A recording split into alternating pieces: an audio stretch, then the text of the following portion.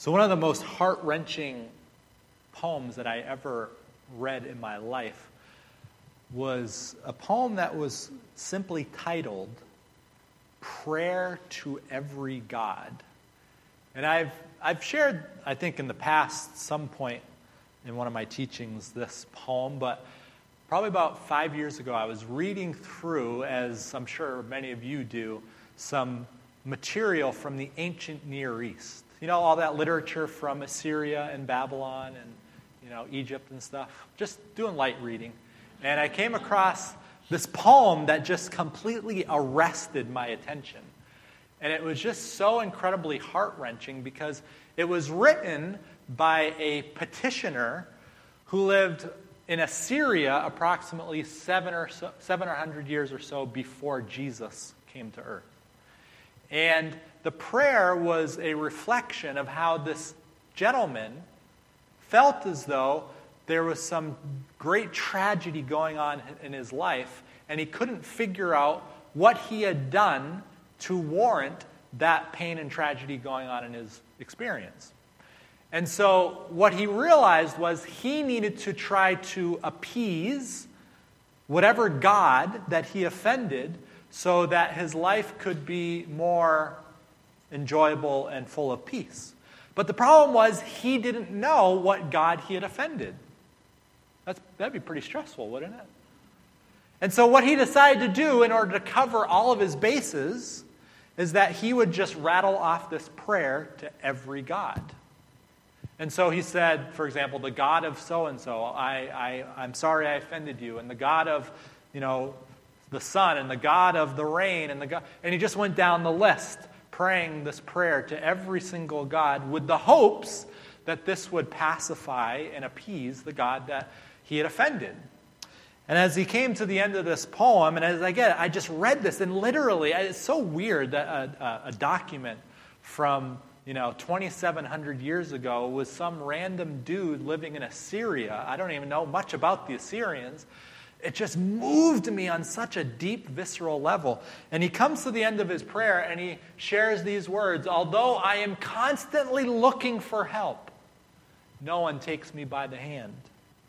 When I weep, they, the gods, they don't come by my side. I utter laments, but no one hears me. I am troubled. I am overwhelmed. I cannot see." And then this is the final line of the poem, of the prayer. He says, "Known and unknown God." He's like, I'm just, even the ones I don't even know, I'm going to pray to. "Known and unknown God, my sins are 7 times 7. Forgive my sins." But could you imagine that existence where your perspective, your religious perspective, was such that every little thing you did was either punished or rewarded by the gods? And the God's mercy towards you was dependent on your behavior towards that God. And so you would offer sacrifices, you would offer prayers, you would offer all these crazy things in order to somehow get that God to shed its divine favor down upon you. I'm sorry to say, but I find myself although I have an enlightened Christian perspective, I find myself far too often falling into that same mentality with the one single God that the Hebrew and Christian scriptures reveal. But you know what? As we talked about last week, there arose on the landscape of human history and consciousness this absolutely mind-blowing revelation that completely turned the world upside down.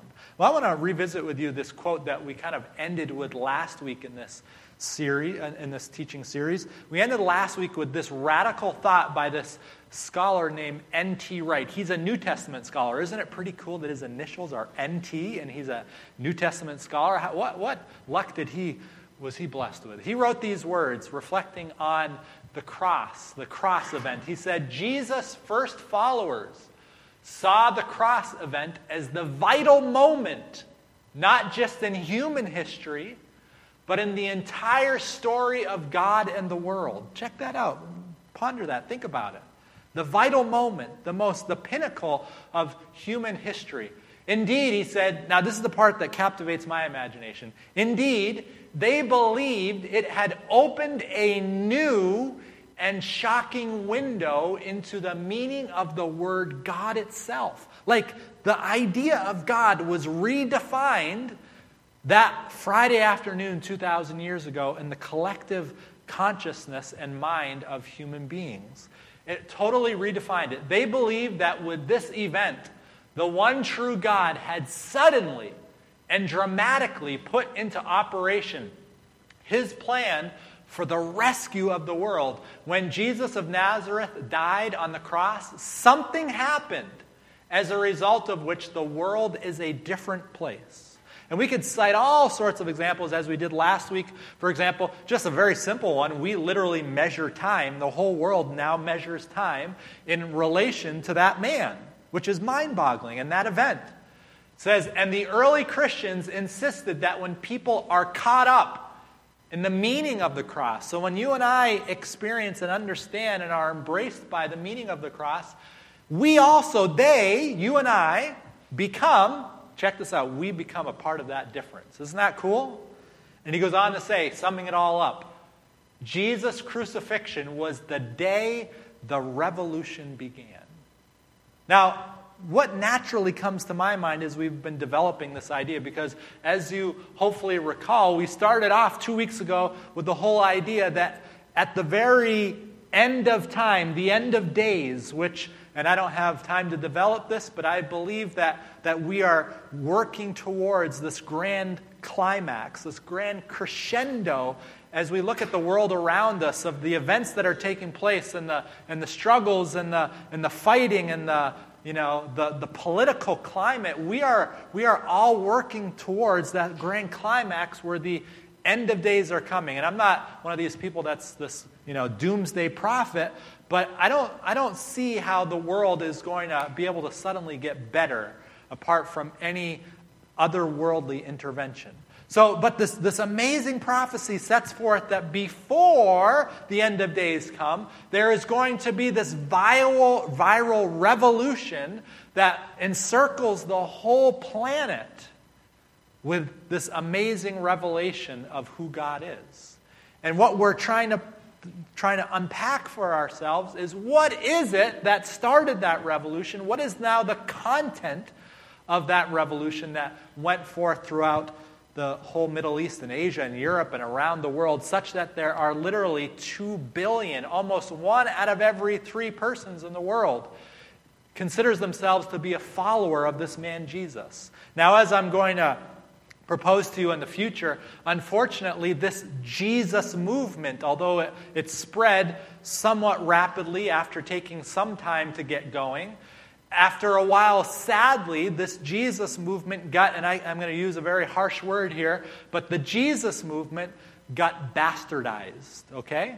And we're going to unpack that a little bit as we go forward. We won't spend much time on it in the future, but unfortunately, even though there's 2 billion people who are taking on the name of Jesus, not all 2 billion, believe it or not, are necessarily living out the true, authentic thing. I don't know if you can believe that, but not everybody who says they're a Christian is necessarily acting like the man that started the whole thing. Is that a stretch of your imagination? I know it may be a little controversial. And I want to say that I'm one of those people because I do not always accurately reflect that man who started the revolution. But nevertheless, the question is, what was it that was so revolutionary? What was it that was so viral that when people encountered and they witnessed and they heard about the cross event, what was it that was so revolutionary in people's minds? And I want to take a step back and dwell on that second sentence that we did a second ago, where N.T. Wright basically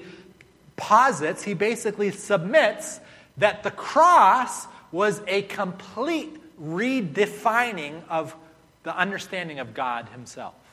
That it was a complete changing of a paradigm that people had about who God was. We think about, as I said, this mentality 700 years before Jesus, this petitioner who's trying to appease the gods, and this is the mentality that was present, and this was the worldview that was characterizing the world at that time, and then Jesus comes on the scene, and God plants in the rocky soil of human understanding this totally new revolutionary thought about who God was.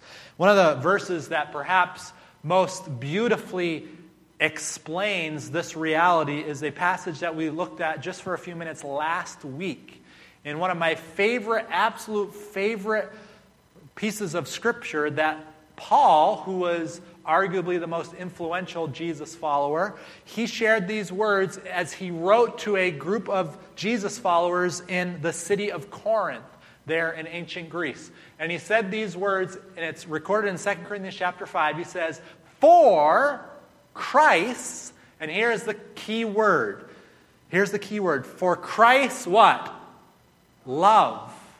Christ's love compels us. Because we are convinced that one died for all, and therefore all died. Now, you and I are a bit of a disadvantage here, because we have now come at the tail end of 2,000 years of influence that came from this Jesus movement.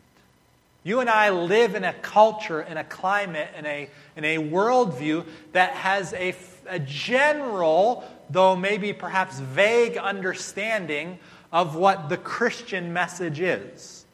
Because we are living at the tail end of that 2,000 years of history that has been influenced by this Jesus movement. And so when we read these words, we think to ourselves, well, that's not all that profound. But this is what got Paul up every day. This is what energized him and motivated him. This is what compelled him. This is what gave him inspiration and excitement. He says, "For it is Christ's love that compels me. It is Christ's love that energizes me. It is Christ's love that motivates me." I was reading this other scholar, and just, again, indulge me for a minute, because this needs to be understood in a way that perhaps we can't fully appreciate if we have some sort of Christian understanding. But I want you to try to imagine this verse against the backdrop of that prayer that we read at the beginning.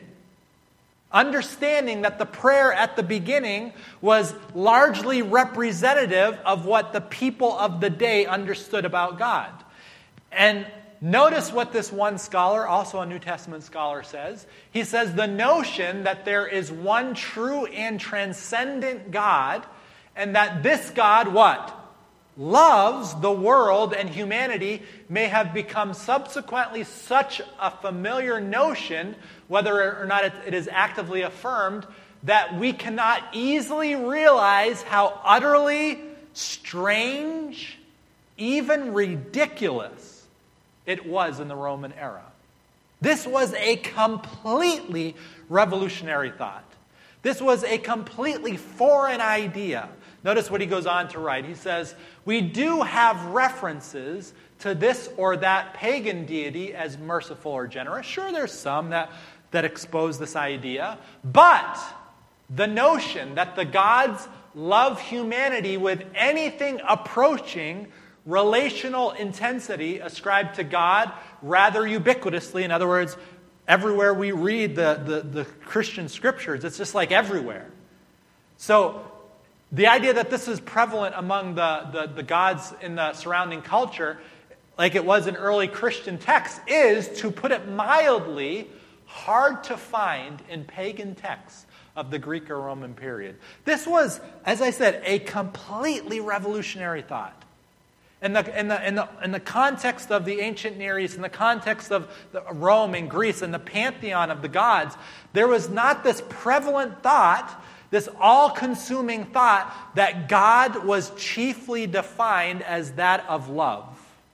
You appeased the gods. You mollified the gods. You tried to convince them that you were worthy of their love. But along comes this God named Jesus, who claimed to be the Son of God. And he set down in the front of their understanding this totally foreign thought that no, God is chiefly defined as being one who has other-centered, self-giving, wholly committed, eternal love. And it gave people a new lease on life. It gave them a new perspective that unleashed this revolution that allowed them to step out into the light of the world and the light of God's love without shame and guilt, without feeling like every little thing they did was being closely examined by these gods who were wondering how they should now either reward or punish you. And if you have that guilt and that shame that is piling up in your psyche and your mind, and someone comes along and they say, no, that's not what God is like. And they say, God is chiefly defined by love, and this is how we know. Because this God sent his own Son to die in our place, taking the guilt and shame that you and I experience, and saying that this no longer has a hold of you. It no longer has power over you. It no longer has any jurisdiction over you. And declaring that the character of this God is one of never ending, never giving up, wholly committed, no matter what. This is the story of Israel. This is the backdrop of what happened, because as we looked at very briefly last week, this idea that God had created man in his image, and male and female, he created them, and they were to set out to be partners with him in the grand purposes for this world. And unfortunately, they turned their back on him, and no sooner did they do that, but God came chasing after them in a context of love, and he wanted fellowship with them. And they tried to hide from him, but he wouldn't have anything of it. And he came closer and closer, and he promised them that he would send this rescuer, that he would not give up on them. And even though over and over and over and over again, the people that were supposed to be representing him to the world, even though they turned their back on him, God never gave up. He said, I am faithful to my commitment to humankind. I am faithful to my commitment to the world, even though they have turned their back on me. I'm never going to give up on them. And the cross event demonstrates with unequivocal clarity that this is the heart of God. And it was just completely revolutionary. Paul goes on to say, later on, he says, check this out, as a result of this, we have stopped evaluating others from a human point of view. This is the way God operates with us. He doesn't look at humankind and say, okay, what are all the bad things that I can pick out to dwell upon in their life? I mean, if God did that with us, we would not even be in existence right now. But God forgoes judgment. He puts it off. He says, I'm not going to operate within that context with them. He doesn't evaluate others from a human point of view. At one time, we thought of Christ merely from a human point of view. Yeah, we look at Jesus that way. We're like, oh, what's so special about this guy? That's what Paul says. He says, how differently we know him now. This means that anyone who belongs to Christ has become a new person. The old life is gone. A new life has begun. And all of this is a gift from God. The idea that the gods would gift me, right? Like I bring my gifts to the gods. No. The Bible teaches that God gifts himself to us. For God so loved the world that he, most well-known scripture in all the Bible, that he gifted us his Son. By the way, he didn't just lend his Son to us. He gave us his Son. He's not taking him back. Jesus is one of us for all eternity, which is a mind-boggling thought. To think that God's character could be such that he would actually take on the flesh and blood of human beings for all eternity. It's like a writer writing himself into the script of a story. And actually, literally, it happens. And he can't get out of the story. God is in. He's invested. He's all in. It says, and all this is a gift from God who brought us back to himself through Christ. And God has given us. This is the other part of the story that we're going to unpack, because this is how the revolution keeps going. And God has given us this task of reconciling people to him. For God was in Christ, reconciling the world to himself, no longer counting people's sins against them. And he gave us this wonderful message of reconciliation. That's the reality of this Jesus event, this cross story that has reshaped the whole world to such incredible degrees, but it's incomplete. It's still going on. And it's going to come to a crescendo when you and I join up with it. And we say, Lord, I want to be a part of that same cross event, that story. I want it to overtake my life. I want to be like Paul and say, this reality compels me. It invites me into the current of that love, and we are washed out and influence others, bringing them back into the family of God. If I were to sum it all up, I would put it in this way, just as the big idea. The cross was the earth-shattering revelation of God's whole-souled, wholehearted commitment to his creatures, even to death. That's the bottom line. You and I might feel like this is old hat, and we say, yeah, okay. I've been singing Jesus Loves Me, this I know, since I was a little kid. I know all this. And yet, I know that I need to keep going back to it again and again and again and again. As I've mentioned many times before, you never graduate from the gospel. You never graduate from the good news and say, okay, I got that figured out. Now let's move on to calculus. Amen? We don't need to move on to calculus. No, we keep going back to it again and again. You know, I opened up this whole teaching series with a little story about how I was in Scotland for 1 year as a missionary. I had no idea what I was doing. It was a very, very long year. And I was there when I was 20 years old, which is, it's almost half my life ago. Isn't that crazy? And I was there when I was 20, and I had no idea what I was doing. And I was supposed to be like helping spread the good news and bring people back into like some sort of understanding of God. You know, in Scotland, it's one of the most secular countries in the world. Only about 3 to 5% of people go to church in any given week in Scotland. Within our own faith community, of a country of 5 million people, do you know how many Seventh-day Adventists there are in Scotland? There are 250. Quite staggering, isn't it? And we're not unique in that regard, although I will say there's like 20,000 Latter-day Saints there, but that's another story. But, you know, I was there and I was like, I have no idea what I'm going to do here. And one of the things I decided to do was I was going to go and I was going to start a bar ministry. Never drank a lick in my life, but I thought, you know, Scottish people have the reputation of liking their drink, so I'm going to go to a bar, and I'm going to just hang out with these dudes at this bar.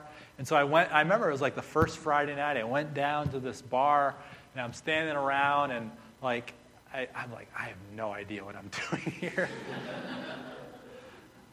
Not only did I had never been in a bar before, but I didn't know, like, even if it was just like the YMCA, I wouldn't know how to talk to people. Like, it was so awkward.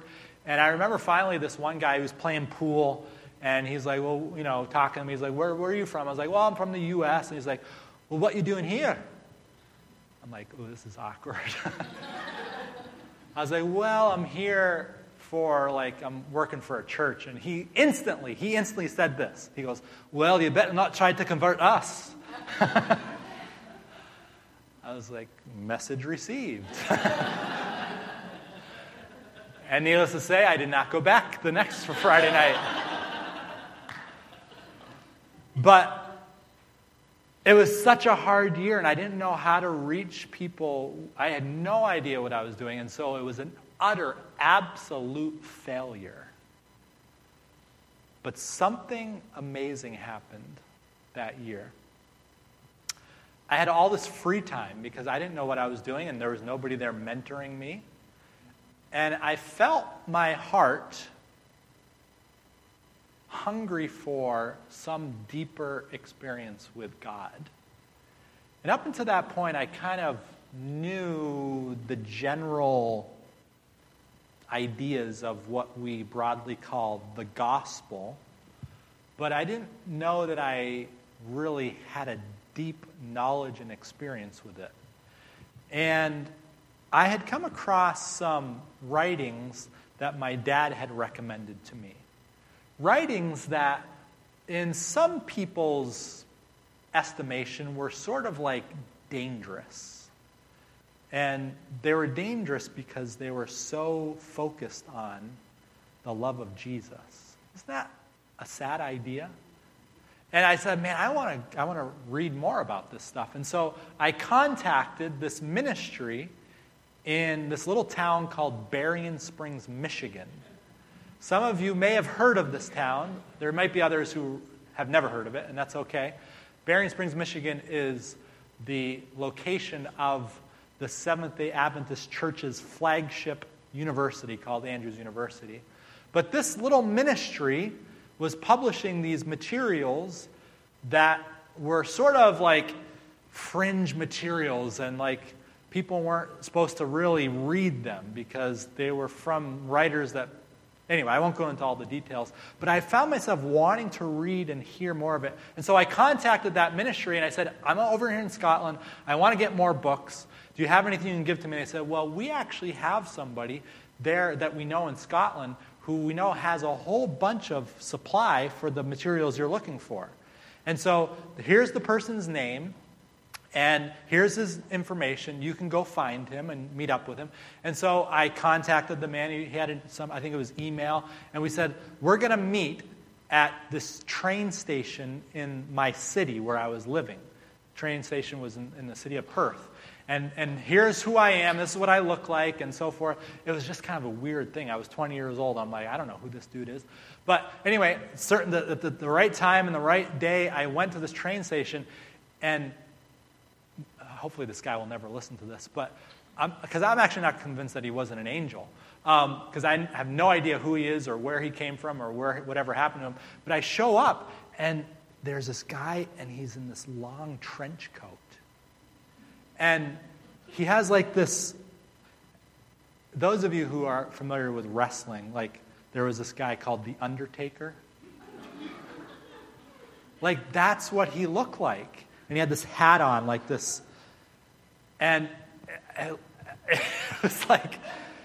And he had like this big suitcase with him. And like, I think I invited him back to my apartment, and I'm just like really nervous.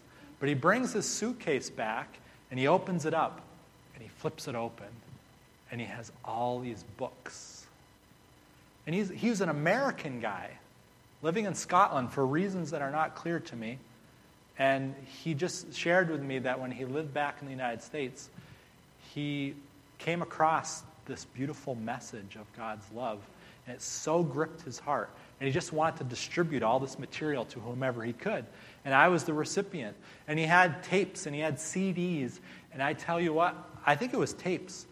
I went and I put a tape in my tape player.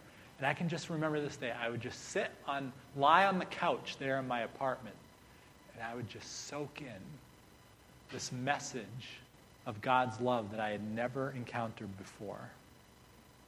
And the preacher, this old preacher, he would just talk about especially the cross. And we talk about Jesus' experience in the Garden of Gethsemane. And it was like nothing I had ever heard before. And it just swept over my whole being. And it just gripped my heart like nothing had before. And that year was, like I said, a really hard year.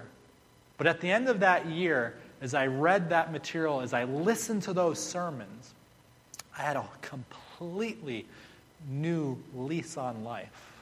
I became actually a good student after that, which is one byproduct of the whole thing. When I went back to school.